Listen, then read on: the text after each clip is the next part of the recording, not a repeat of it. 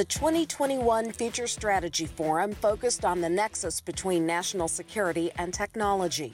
In this bonus episode of the Smart Women, Smart Power podcast, Deputy Assistant to the President and Deputy National Security Advisor for Cyber and Emerging Technology, Ann Neuberger, discusses the opportunities, challenges, and threats that tech presents for national security. The Future Strategy Forum is presented by CSIS, the Kissinger Center for Global Affairs at Johns Hopkins SAIS, and Bridging the Gap. Hello. I appreciate the opportunity to speak to you, the women of Smart Women, Smart Power initiative, delivering remarks during a time that's predominantly defined by physical distance, juxtaposed with a dramatic increase in technological interconnectedness, is a fitting backdrop to a discussion on the nexus between technology and national security. While we're more reliant than ever on our technology, safeguarding its cybersecurity remains a challenge. Public and private sector entities are increasingly under constant, sophisticated, and malicious attack from nation-state adversaries and criminals. The stakes could not be higher. While technology can be leveraged to facilitate participation in democratic processes, accelerate financial inclusion, improve healthcare, and advance human rights and rules-based order, it can also be used by authoritarian regimes to advance mass surveillance, facilitate arbitrary detention, and systematize oppression. No conversation about technology and national security would be complete without touching on the core geopolitical dimensions of this issue. Talking more about that, competition with China is a central challenge that will define the 21st century. China seeks to use all instruments of national power to mount a sustained challenge to a stable and open rules-based international system, and it seeks to equal or supplant the United States in the technologies of the future and how we use the technologies of the future. Beijing works to propel state champions to dominant positions in the global market, all while reducing China's dependence on foreign countries and foreign companies, and simultaneously increasing their dependence on China. But this is no ordinary competition. Beijing is leveraging economic instruments and cyber intrusions to advance its objectives and to eliminate the strategic and technological gap. Beijing sees U.S. government and commercial networks as particularly rich targets because we're such a source of innovation and creativity, and as such is aggressively working to compromise those networks to gain that innovation and intellectual property. The stakes are tremendously high if China succeeds in its efforts. Beijing can garner military advantages. It can use its technological power to bring other nations, coerce them, or even undermine their political independence. And Beijing can use outsized influence to write new rules and standards in ways that are difficult and counter to democratic values, American interests, and the interests of our democratic allies. So how do we approach this challenge? Cybersecurity is a national imperative. In the work we do on cybersecurity, on technology and national security, and the National Security Council, these geopolitical realities and the nexus between technology and its impact on national security touches everything we work on. At its core, cybersecurity, or protecting networks, devices, and data from unauthorized access, use, manipulation, theft, all while ensuring the integrity and availability of information are a prerequisite to security and innovation. So that's the textbook definition of cybersecurity. What it really means to all of us as we think about it is that cybersecurity is an economic and national security imperative. And combined with ingenuity, it's the foundation on which global innovation is built. I'll take a few moments to describe how the Biden administration is advancing our national economic security interests by safeguarding cybersecurity and fostering innovation. Our approach can be summarized by three complementary, mutually reinforcing lines of effort. First, modernizing cyber defenses. Second, returning to a more active role internationally. And finally, ensuring America is better postured to compete. I'll briefly touch on each of these efforts. First, we're modernizing cyber defenses to really build back better from some of the recent incidents and the lessons we've learned over the last decade of what's needed in cybersecurity. We need bold and immediate innovations and investment. We need to raise the bar of essential cybersecurity practices and continuously look for opportunities to do more. The world of evolving and emerging technologies is increasingly interconnected, and as connectivity increases, security concerns do too, as does the increased possibility of attacks and networks on interconnected systems. We must, among other things, rapidly and substantively improve software supply chain security. Too much of our software, including critical software that has control over systems or control over identity and trust, which is the root of our systems, is shipped with significant vulnerabilities that our adversaries then exploit. This is a long-standing, well-known problem, and we've kicked the can down the road for far too long. We must leverage the purchasing power of the federal government to jumpstart that market and drive the market so that security is built into software more from the beginning. Security can't be an afterthought. We don't buy a new car and only then decide if we want to pay for seatbelts and airbags. Our efforts will pay dividends outside of the federal government because much of the software the government buys is the same software that schools, small businesses, large businesses, and individuals buy. So while we're starting with federal networks, we can't stop there because many of the systems that run our critical infrastructure, the systems that deliver the gas that heats your homes, and the electricity that powers your schools, our schools, was built during a time when we didn't plan for the interconnectivity and related cybersecurity risk we see today. Most of critical infrastructure in the United States is in private sector hands, so we need really creative partnerships with the private sector to make substantive progress on cybersecurity.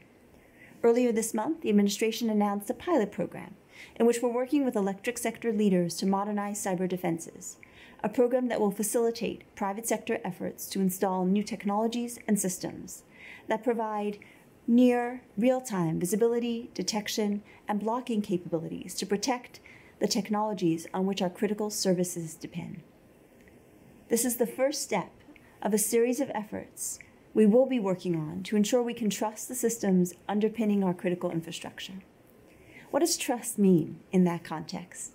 Trust means having the level of visibility needed to detect and block a threat that matches the consequences if that system is degraded or disrupted. We need that level of visibility to see malicious cyber activity in time to block it if it could cause degradation or disruption of a critical system. That's the goal we've set for our critical infrastructure efforts in partnership with the private sector and broadly working, coordinating across the many agencies in the U.S. government who play key roles. Our second line of effort is revitalizing America's global leadership role. While we modernize our cyber defenses and safeguard existing infrastructure, we're also strengthening our global partnerships to counter adversaries that leverage technology to undermine national and global security. Technologies like 5G, artificial intelligence, machine learning, quantum computing, advanced manufacturing, semiconductors and microelectronics, space technologies, and biotechnology are vital to our national security and economy. The administration is coordinating with allies and like-minded international partners through initiatives like the Quad Security Dialogue to develop, promote, and protect the security of these critical technologies and counter adversaries and competitors that may seek to use them to undermine our economic prosperity and national security. We're also collaborating with our allies and partners on efforts to counter cyber threats and hold malicious actors accountable. As one example, as you may have seen, we built a coalition of dozens of countries to support our attribution of the SolarWinds intrusion to the SVR and bolster our actions to hold Russia accountable for its malign actions in cyberspace. I'll quickly speak to two other efforts: 5G, or the future of the internet, and countering ransomware. 5G.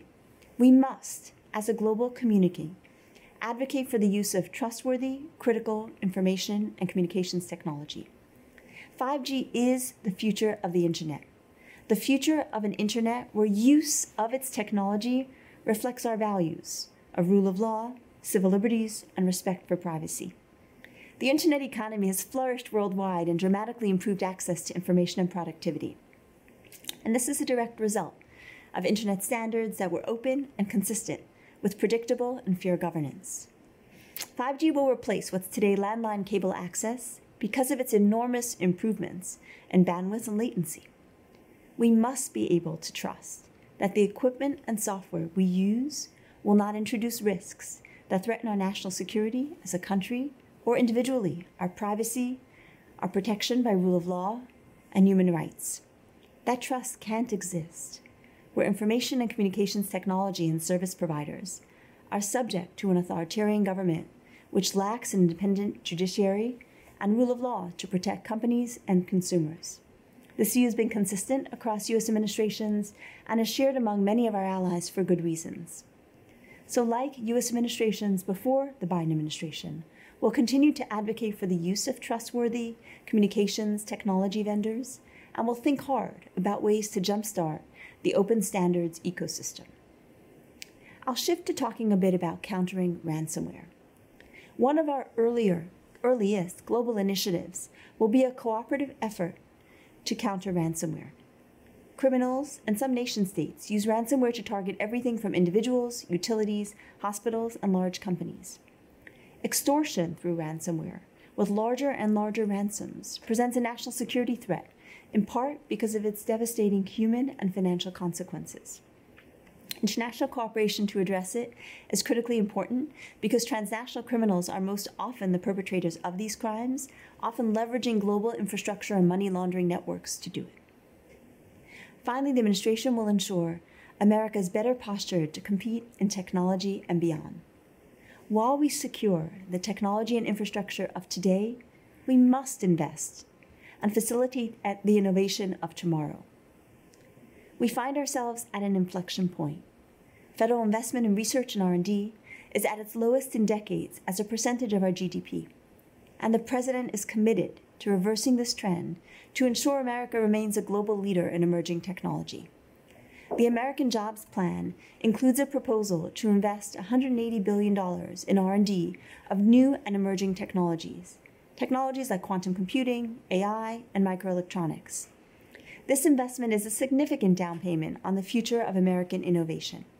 The American Jobs Plan also includes proposals to secure critical supply chains on which our technologies rely, including investing $50 billion in domestic semiconductor manufacturing and research. Before closing, let me speak to a few particularly important areas where we must be postured to compete: quantum computing and artificial intelligence. Quantum computing promises to revolutionize certain unsolvable computing problems across a variety of military and civilian applications, from pharmaceuticals discovery and healthcare to advanced materials and batteries to machine learning. As a very recent example, the miraculous development of a COVID vaccine in a very short time frame are as much a computing achievement as they are a biochemistry innovation. Quantum computing may fundamentally accelerate similar innovations. Quantum computing will be disruptive in other ways too. It can fundamentally disrupt cybersecurity and the technology platforms on which it's built, while offering new vectors to compromise critical information systems and networks with potentially devastating impacts on certain encryption methods like asymmetric encryption, the foundation of our economic and national security communications. That's the encryption upon which our internet rides today. The President's plan reflects a commitment to accelerate U.S. leadership in quantum computing and quantum information science more broadly, while protecting the country from the adversarial use of these technologies. Finally, AI. We must establish ourselves as leaders and innovators in artificial intelligence because it'll be an ever-present enabler for analytics and innovation across functions across every sector.